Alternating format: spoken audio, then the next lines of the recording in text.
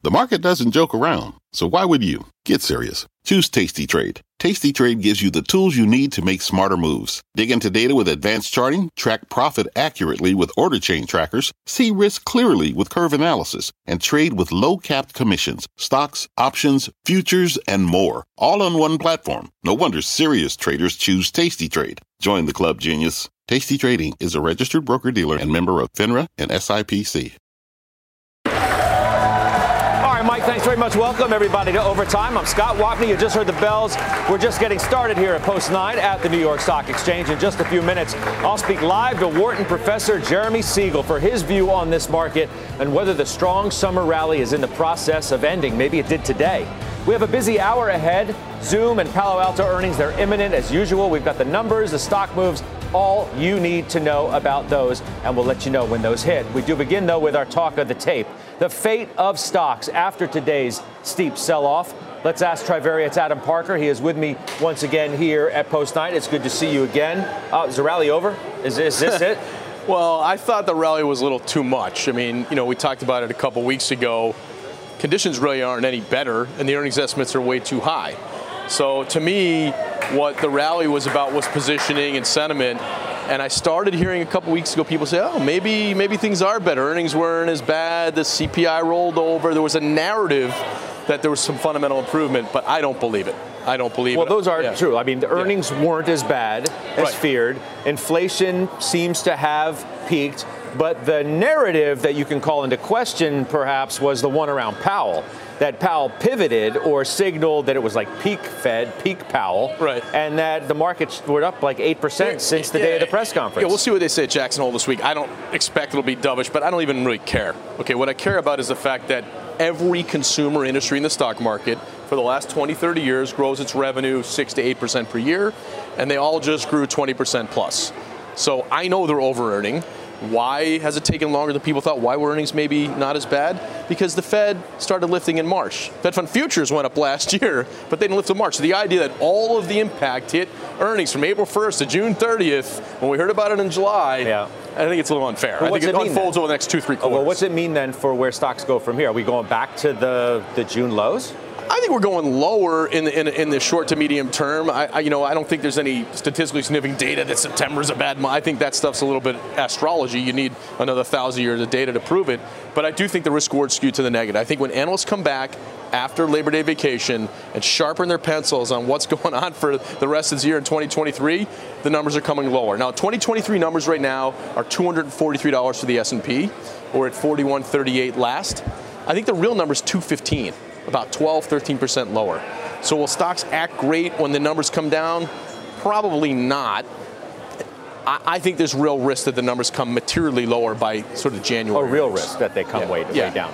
Do you think it's possible, though, that we could be at peak hawkishness and that we're not going to necessarily see 75 basis point cuts going forward, and that maybe that in and of itself justifies part of the move that we had? Anything's possible because these guys were buying billions and billions of dollars of mortgage-backed securities when the housing market was on fire in every MSA in America. So I wouldn't have done that, and I'm surprised they did. So that's why I say anything's possible. What do I know, Scott?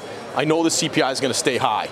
So if people got excited that there was a rollover because energy and food came down a little bit, they have to kind of take a step back and say, what matters to CPI? It's owner's equivalent rent. Talk to any of the guys you have on the show who own tons of buildings and apartments, and they'll tell you the same thing. Rents are going up 1% a month everywhere, and it hasn't paused for a millisecond. Hey, Liz Ann Saunders made an interesting point with Santoli in the last hour. She said, what happens if the Fed comes out, let's say Powell on Friday at Jackson Hole, gives you the idea that maybe they don't have to get inflation down to 2%, right? Maybe the target that everybody says, they can be a little flexible on the target. Maybe it's 3%, maybe it's 4%. And the fact that in and of itself could be market moving. You buy that?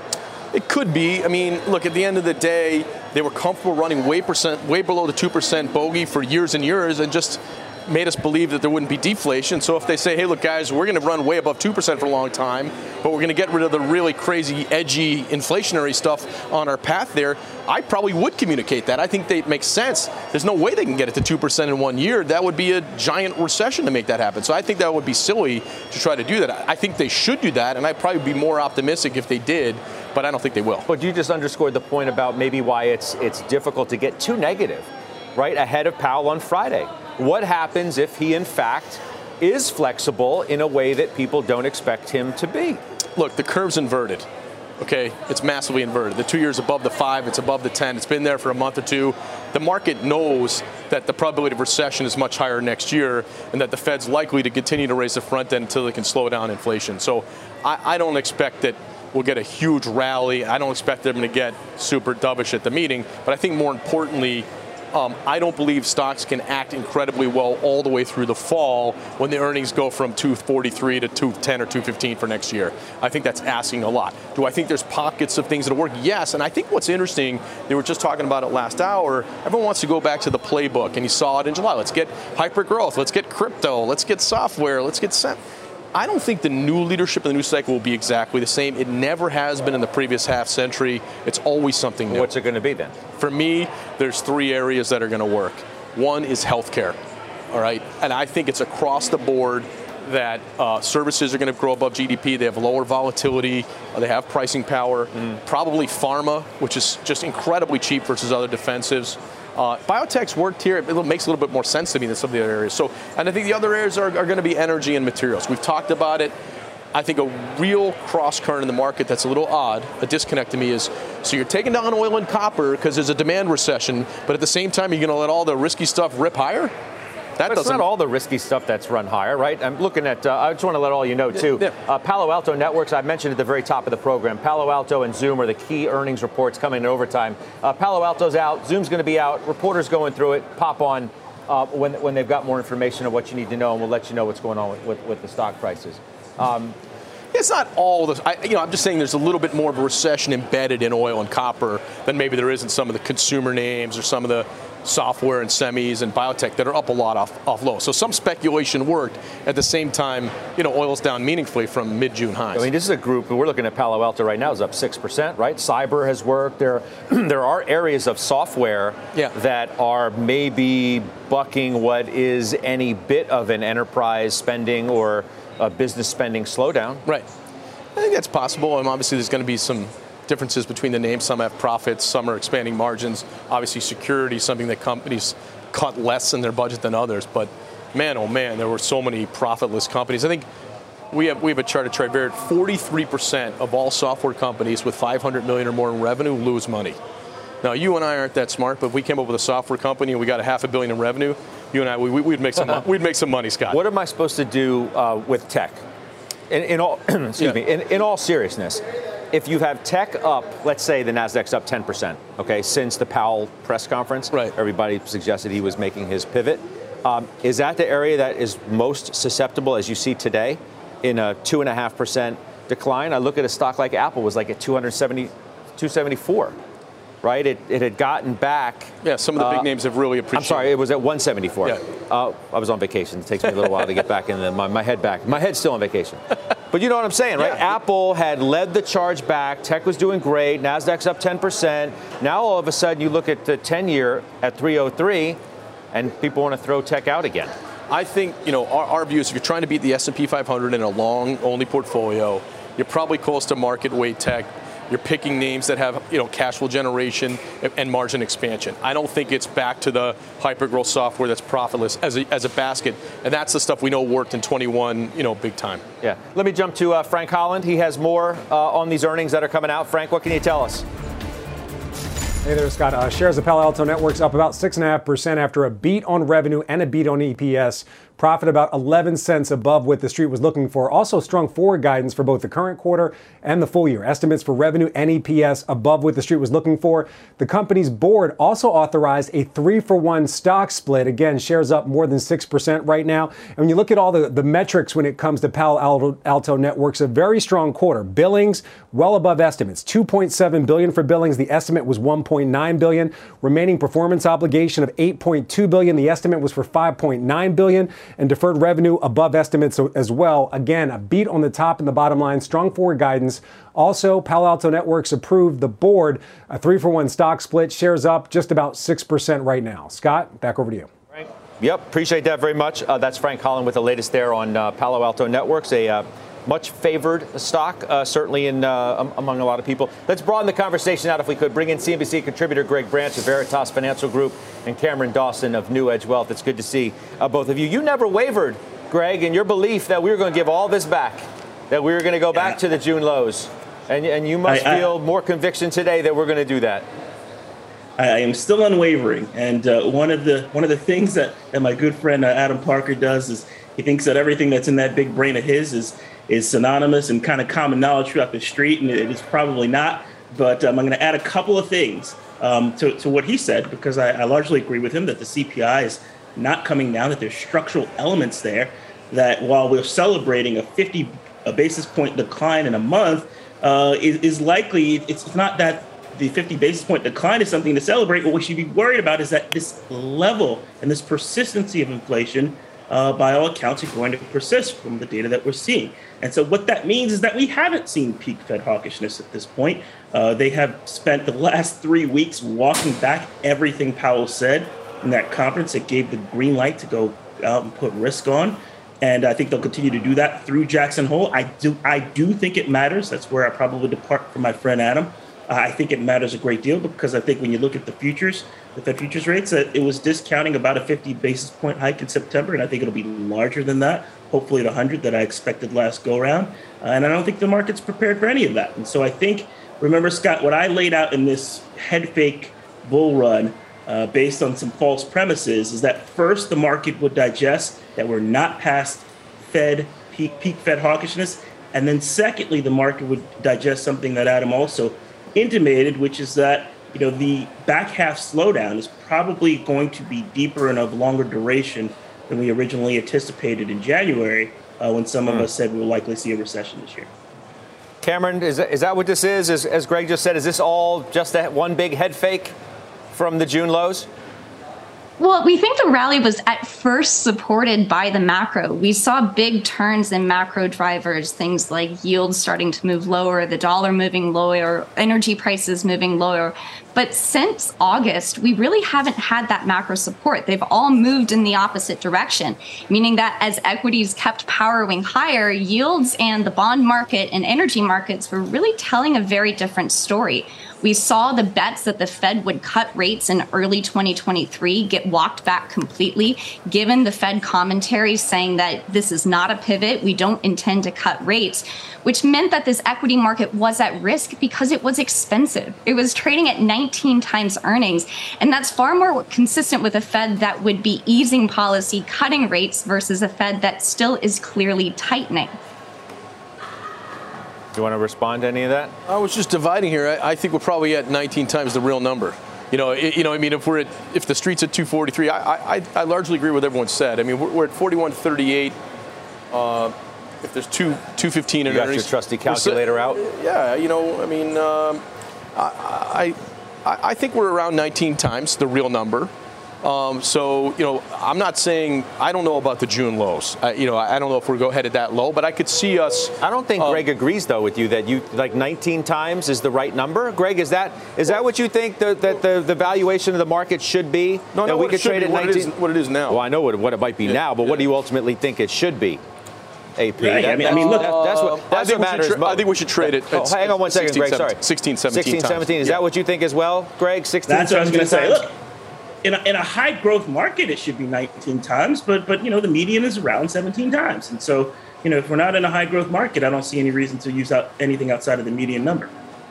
What if everybody is just too negative on inflation? I'm looking at a note that passed a little while ago from Marko Kolanovic over at JP Morgan. Quote, "We maintain that inflation will resolve on its own as distortions fade, likely drive a Fed pivot." Why, Greg, is that view so out there? I really can't answer that, to be honest with you. Three things happened at once, though. I think that view that we were in a Fed pivot, probably highly supported by what Jerome Powell said. And my belief is that he probably misspoke and probably got a call from James Bullard as soon as he got off the podium. But that was combined with what Adam said earlier, earnings coming in a bit better than expected, even though they were off of a drastically reduced baseline, as analysts had revised down about 3%. And I think that was also combined that green light, that pivot, with this talk of this strong labor market and a strong consumer balance sheet. Both conversations we can get into, whether those are as strong as we thought, and if there's going to be any duration, if there's going to be any resiliency in the back half with those issues. So I think all those things kind of combine together to suggest, well, we have a great labor market and we have strong consumer spending. And with the Fed putting all these measures in, we see 50 basis point decline. Maybe we're here for a pivot. And, we saw it go down from April to May of this year as well. It doesn't mean that we had reached peak inflation. Yeah. Frank Holland has more for me on Zoom. If I could ask everybody to just hang on for just 2 seconds. Frank, what do we got? Hey there, shares of Zoom down about 4%. The company posted a miss on revenue, but a beat on EPS. Soft guidance for the quarter and the full year for both revenue and EPS. CFO Kelly Steckelberg said this in part: our revenue was impacted by the strengthening of the U.S. dollar, performance of the online business, and to a lesser extent, sales weighted to the back end of the quarter. Zoom Phone, however, was a surprise to the upside, according to the report. Delivered milestone results, hitting a record number of licenses and up more than 100%. But again, a miss on revenue, a beat on EPS, soft guidance for both the quarter and the full year. Zoom CFO blaming the strengthening of the U.S. dollar, among other factors, for those misses and the soft guidance. Shares down 3.5%. Back over to you. All right, that's Frank Holland again with us there on Zoom. So, Cameron, what's the right move here for people ahead of Powell on Friday? Is it right to assume that he's going to be more hawkish than maybe we thought? I don't think so. I mean, Powell has to fight back these notions that they were going to be very quick to cut rates early in 2023. And that's what all this Fed speak was about, which is that we want to get rates past neutral and keep them there because they are worried of repeating that stop-go policy from the 70s, which really caused inflation to rear its ugly head again, even in lower growth environments. So from Powell, we'll likely hear a conversation about how much they think this inflation was actually their fault. If we go back to last year's meeting, what they talked about was that it's all transitory. It's all related to the pandemic. It's not our fault, really not our problem. And that clearly is not the case. They definitely contributed to this inflation, as Adam mentioned, on the mortgage side of things, contributing to higher housing prices. And so if they start to lay the blame of inflation more at their own feet, it means that they are not going to be eager to start cutting rates, even if growth slows, because they'll be afraid that inflation will start to reaccelerate. Yeah, not only, Greg, do you not think the Fed is going to cut rates anytime soon? You think they could go 100 basis points in September? I think they could. I think they should have done that the last one. I think Scott, that there was a small but very vocal group of us saying this time last year that if they didn't start raising rates in the last quarter at least, and I was advocating for September of 2021, that we'd be in a hyperinflationary environment. So as Cameron rightly pointed out, I don't know how they have a choice but to lay this at their own feet.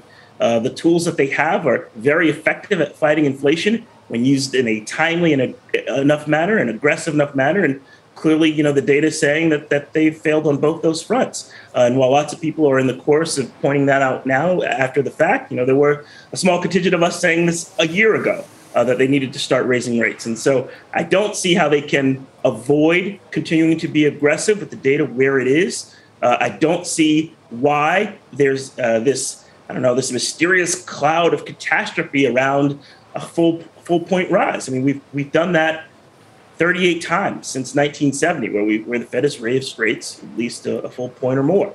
None of those times have resulted in catastrophe. It makes it harder to do it now after you've given the impression to people that you are at the beginning of the end of your regime, and then now you're going to hike by 100 basis points. The market would not take that well. The other thing that the market is probably not taking too well before we go is the dollar.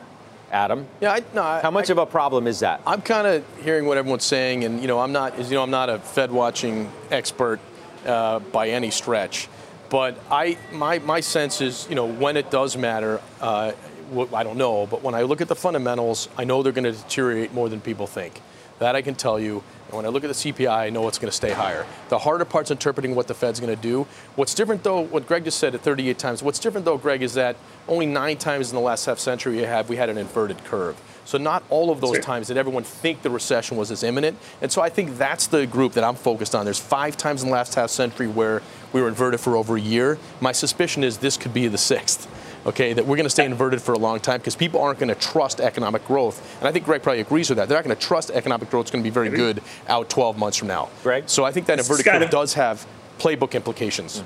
And I think you said something really subtle here, Adam, that is the very reason why we may see a full point, and the very reason why James Bullard is lobbying very hard for a full point is that you want to pull that ahead before the deterioration is evident to everyone. This is the reason why I thought we should have raised into the third quarter when we're having a spectacular earnings season. We all knew we were going to have a spectacular earnings season. Is to do it under the cover of all the good vibes coming from that kind of shields us a little bit, at least from the psychological effects. And here, too, I do believe that they will pull forward to some degree because I believe that they are cognizant, as you are, Adam, but I don't believe that street-wide we have digested yet the deterioration that is likely to happen, particularly with the consumer in the back half of the year.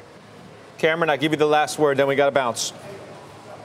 Well, I think we also should be very aware that if Powell starts talking about being accepting of inflation rates above 2% and keeping them there, that means that the bond market is mispriced. If we look at inflation expectations that are priced into bonds right now, they still remain anchored and muted in the 5-year and 10-year space. They're still below 2.5%. Which means the bond market still believes that the Fed will get inflation down to its 2% target over the long run. If they start moving away from that, what does that do to inflation expectations? Well, maybe they just make the runway a little bit longer in terms of when they're willing to get there. I guess that was a suggestion that we were making. It's good to have everybody back with us today. Cameron, I'll talk to you soon, along with you, Greg, AP. Thanks for being here right here on set. All right, let's get to our Twitter question of the day now. We want to know, where will Apple be trading by the time the next iPhone is announced? That event reportedly coming September 7th. A lot of time between now and then. Will shares be higher, lower, or around current levels? You can head to @CNBC Overtime to vote. We'll bring you those results as we always do a little bit later on in the show. Up next, we get the professor's playbook. Wharton professor Jeremy Siegel is with us to break down today's sell-off, why he thinks we could see a big rebound by the end of this week. We're live at the New York Stock Exchange. OT, back after this.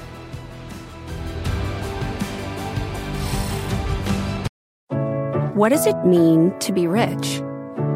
Maybe it's less about reaching a magic number and more about discovering the magic in life. At Edward Jones, our dedicated financial advisors are the people you can count on for financial strategies that help support a life you love. Because the key to being rich is knowing what counts. Learn more about our comprehensive approach to planning at edwardjones.com/findyourrich. Edward Jones, member SIPC. This podcast is supported by FedEx. Dear small and medium businesses, no one wants happy customers more than you do. So you need a business partner just like you. Like FedEx, who understands your passion for serving your customers because they have the same commitment towards you. That's why FedEx offers you picture proof of delivery, packageless and paperless returns, as well as weekend home delivery to 98% of the U.S. on Saturday and 50% on Sunday. See the FedEx service guide for delivery information. What's more, FedEx Ground is faster to more locations than UPS Ground. Trust FedEx for timely deliveries. See what FedEx can do for your business. Absolutely, positively FedEx. Back in OT, stocks selling off with the S&P seeing its worst down day in nearly 2 months. Joining us now to break it all down, Jeremy Siegel. He's professor of finance at the Wharton School. Professor, always good to have you on. Welcome back. So what are you thinking now after what happened last week and then certainly after today? Well, I think when yields go over 3%, you're gonna have an effect on the stock market and tech stocks. You know, most of this year, I was looking at the 10-year and the NASDAQ or the S&P. We started the year 1.5 at an all-time high. Then we went to 3.5. Stocks bottomed, 2.5, big rally, and now a little bit of tightening and a little softening. So, interest rates are really important for the stock prices. And I think a lot of people are nervous that Chairman Powell is going to be hawkish. in his Friday talk, and I think they're positioning for that. Mm-hmm. And if he turns out not to be, I think we could see a really big relief rally on Friday afternoon. Interesting. Why wouldn't he be, though? Well, I mean, it's right to expect him to be hawkish, is it not? Well, if you take the market says we're going to have another 125 basis points of tightening by year end. I think we should only have 100. How we do it,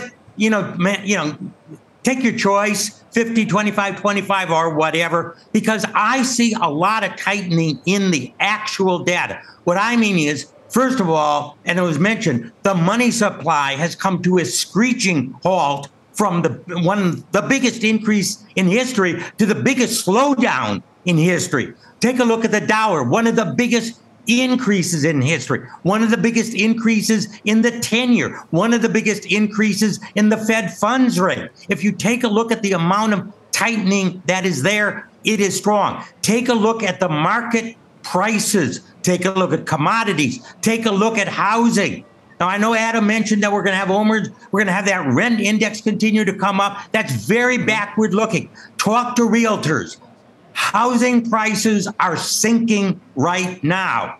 Rentals, they're not getting the jumps that they got. It's still up a lot, but they're not getting the jumps that they had just 1 or 2 months ago. So if Powell and the Fed take a look at what's really out there, I think they won't take an overly aggressive, which I think would be a mistake. And by the way, something else which I've mentioned, and I really wish Powell and the Fed would talk about it, is how do you add 3.2 million workers as we have in 2022 and have zero increase in GDP?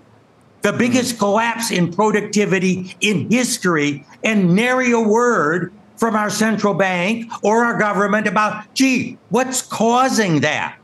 And if we have a snapback in that biggest collapse in history, that's going to also lower prices going forward. So I don't think we have to do that much more tightening. Okay. All that said, let's assume you're correct. But at the same time that they're not doing as much tightening, the economy is slowing even further. And it's just a matter of time before earnings get blasted, which they will, according to people like Adam Parker, who was sitting right next to me just a few moments ago. And many others think the same thing. And the Fed pivoting or not tightening as much as some think is still not enough to overcome the scenario that I just painted to you, at least for stocks. Why is that wrong? Well, first of all, I'd like to ask Adam, we had zero GDP. We had negative GDP growth in the first half of the year, which we've always talked about is technically a recession. Did earnings get blasted? Does he think there's going to be another 2 quarters and then another 2 quarters after that? They didn't do so badly, believe it or not. Well, because it hasn't gotten into a scenario into the system which is yet. a technical recession. But it hasn't gotten into the system yet. Almost all economists think that second half of the year is going to be a positive GDP. Yeah, but I mean, everybody was so late. First of all, everybody was reticent to even take earnings expectations down. Okay, earnings were better than some people expected, but it's only a matter of time. You have said yourself that we're already in a recession. So if we're already I said that, a recession, technical recession. You Correct. said that. And if the economy continues to worsen, how aren't earnings ultimately going to take a hit? Well, we talked about what's the right price earnings ratio. I think it's 20 on the next 12 months of earnings. 20. Now, I know historically it's 17, but on average, historically, we've had 5, 6, 7, 8% interest rate and competition from bonds, which even today we absolutely do not have. So if you take 20 times 220, 225, 230, we talk about earnings going down. Earnings are always too high. 12. There's almost never been, out of the last 25 years, I think there's been 2 or 3 years, we're going a year hence, the earnings haven't been too high. Overly optimistic. Yes, they're going to come down. But are they going to collapse? I don't see that coming. All right. We're going to see. That's what makes a market. Professor, and I know I'll be speaking with you many times between now and then. That's Professor Jeremy Siegel at the Wharton School. Thank you, as always, for your time. Let's get a CNBC News update now with Shepard Smith. Hey, Shep. Scott, from the news on CNBC, here's what's happening. A body found today in Northern California reservoir, believed to be that of 16-year-old Kylie Rodney, I should say. That's according to the local sheriff just this afternoon. Rodney went missing weeks ago after a party at a campground in the Sierra Nevada mountains. A volunteer group of divers said they located the body and Rodney's car in about 14 feet of water.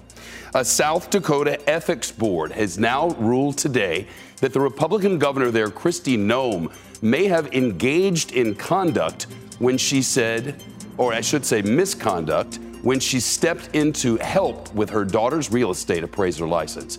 It also referred to the state attorney general and investigation into the governor's use of a state airplane for political events. Governor Noem has denied any wrongdoing.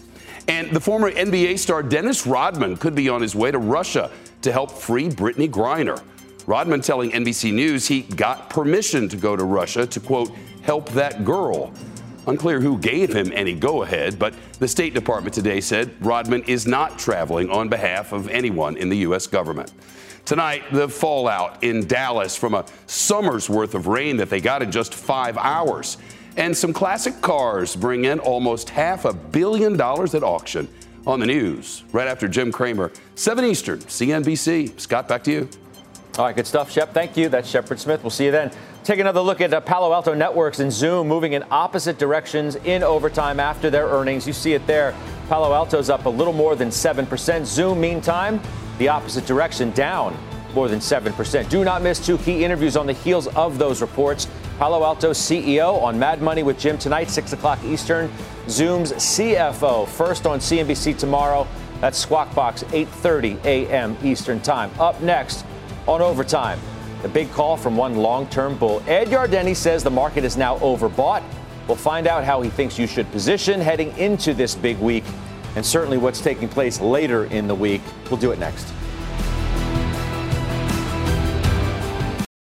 At Capella University, you'll get support from people who care about your success. From before you enroll to after you graduate, pursue your goals knowing help is available when you need it. Imagine your future differently at capella.edu. Stocks getting whacked across the board today. All 3 major averages finishing deep in the red. Our next guest, a long-term bull who just put out a note saying it is time now to go risk off. Let's bring in Ed Yardeni. He's the president of Yardeni Research. Welcome back. Why so now? Well, by the way, welcome back from vacation. I hope you had a good one. Thanks so much. I did. Thank you very much. Sure. Look, the market's had a huge move here since it bottomed on June 16th. I don't think we're going to go back and retest that. I think sentiment was so sour, so negative, as negative as it was back in 2009. So I think you've already seen a lot of capitulation, a lot of exhaustion by those who wanted to sell. But on the other hand, we're approaching September, and September can be a tough month, and you can find plenty of reasons why it might be tough this time around. We know that the Fed is likely to increase the Fed funds rate by 75 basis points. At the end of this week, Powell will update his hawkishness. I think he's going to continue to be hawkish about inflation. I think the key number here coming up here is going to be the CPI in September on the 13th, and that will be for July. And I think it's going to be another good number. So I think we're in a consolidation pattern here for a while. I don't think it goes down a lot. I don't think it goes up a lot. I mean, you mentioned that we were so oversold before. Sentiment was so negative, right? We were due. Correct. We were due for some kind of a bounce, in which I would say, okay, I totally would agree with you in that light. But then things got crazy, right? The market decided that Powell shifted when, in fact, he didn't. Yeah. I mean, I don't know how many Fed people had to come out after Powell and suggest that he wasn't. They all walked it back. They all walked it back. Yeah. So why is all of this a surprise now? And it also leads to the question of whether the move was even justified in the first place, at least part of it. I think it was justified to the extent that pessimism was way overdone. I think what we're experiencing is what I would call a rolling recession, or on average, a growth recession. We're just not growing very much. And I think the first half of the year, we're going to find out that it wasn't even a technical recession. I think there's going to be upward revisions on GDP, because we know that gross national income is a lot stronger than gross domestic income. And so I think we are going to see an improvement in the first half of the year. And for the second half of the year, I think we're looking at something like 1% growth and maybe 2.5% next year. So I think that this is the most anticipated recession of all times. And that, from a contrarian perspective, either means it's not going to happen or it's going to be very mild. And so I think it's going to be very mild. Oh, so you'll stick with your soft landing call? Yeah, absolutely. Yeah, and you don't think earnings are going to be nearly as bad as some people now expect? I'm sure you heard part of the conversation we had already on the program. Yeah. You don't agree with that?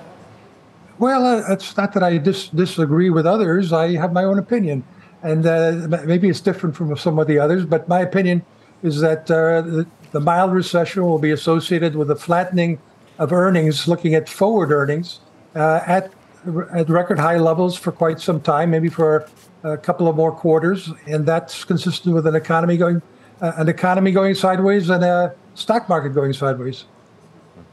Appreciate it as always. Ed Yardeni, I'll talk to you soon. My pleasure. All right, you be well. All right.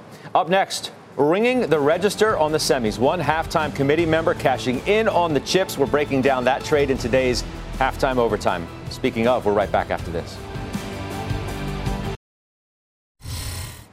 In today's halftime overtime, hitting the sell button on the semis. The sector's been under pressure recently, with the SMH ETF declining today and falling more than 7% over the past week. Halftime Steve Weiss isn't sticking around for a rebound, though. He's completely cut his exposure. I sold the SMH last week. I sold Qualcomm mostly on Friday, some before. The reason being it was a trade. And Qualcomm I thought was safe to trade because it was a cheap stock, still a cheap stock. But you can't ignore the news that's coming out around the world on cell phones. And while Qualcomm's not just a cell phone company, that is a big part of their business. And they came out in a quarter. Quarter was good, but their guidance was poor. All right, let's bring in halftime committee member Degas Wright of Decatur Capital Management. Degas, it's good to see you as always. Number one, is this the right move to get out of cyclical tech like chips right now if you're worried about the trajectory of the economy? Well, Scott, I think Steve made the statement that he's a trader, not an investor. And so what we see is that we're looking at the long-term view on semiconductors, and I have several. So I'm looking at the long-term view. So as an investor, I'm still holding these companies and look for positive performance going forward. Yeah, I mean, he would probably say, look, I'm an investor. I'm just a trader when it comes to these stocks because it's dangerous to be an investor in an area that seems suspect, at least at the current time. NVIDIA may be on that list, which reports this week, which you own. You worried? I'm not worried because ultimately what I'm looking at is that NVIDIA's long-term strategy is still on point. You know, they're focused on being a differentiated, broad player. They have exposure to the data centers, gaming, and artificial intelligence. And so they do this very well. Now, there are some headwinds that we're going to see, but that's only temporary. What about tech in general before I let you run? The NASDAQ getting really beaten up today. Down 2.5%, a better than 300-point decline. How much worse do you think it gets? Well, we talked about this earlier, that it could go down further. But once again, being a long-term, stay true to your strategy and focus on reasonable valuations, which we still see, profitability, expectations, and having a company that is a good corporate client or good corporate citizen is what you want to focus on. So stay true to your discipline. All right, we will do that. Degas Wright, thank you very much. We'll see you soon. Up next, more reaction to Palo Alto's quarter. We have a shareholder standing by with instant reaction. Overtime's back right after this.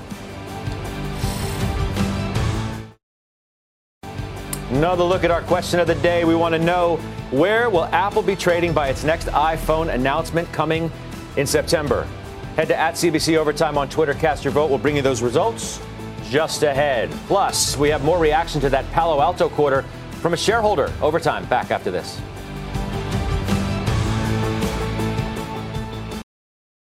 We are back with our 2-minute drill. Joining us now, Noah Hammond, Advisor Shares CEO. It is good to see you. I want to start you out on Palo Alto. We could put up the chart and show everybody what this stock is doing. We mentioned that you own it. It's up nearly 10%.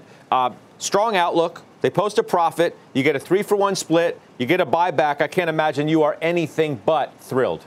Yeah, very excited about it. This is one that we hold in our sentiment-based strategy. It's the SCNT ETF, and it looks at sentiment. It tries to measure by looking not just at social, but just engagement with a company and its brand. We knew that the guidance was going up, that the numbers would be higher, but we try to look at alternative data like sentiment data to help us understand if someone's likely to beat, even better earnings that the analysts were putting out there. And it looks like they did it, and it certainly worked well for one of our holdings.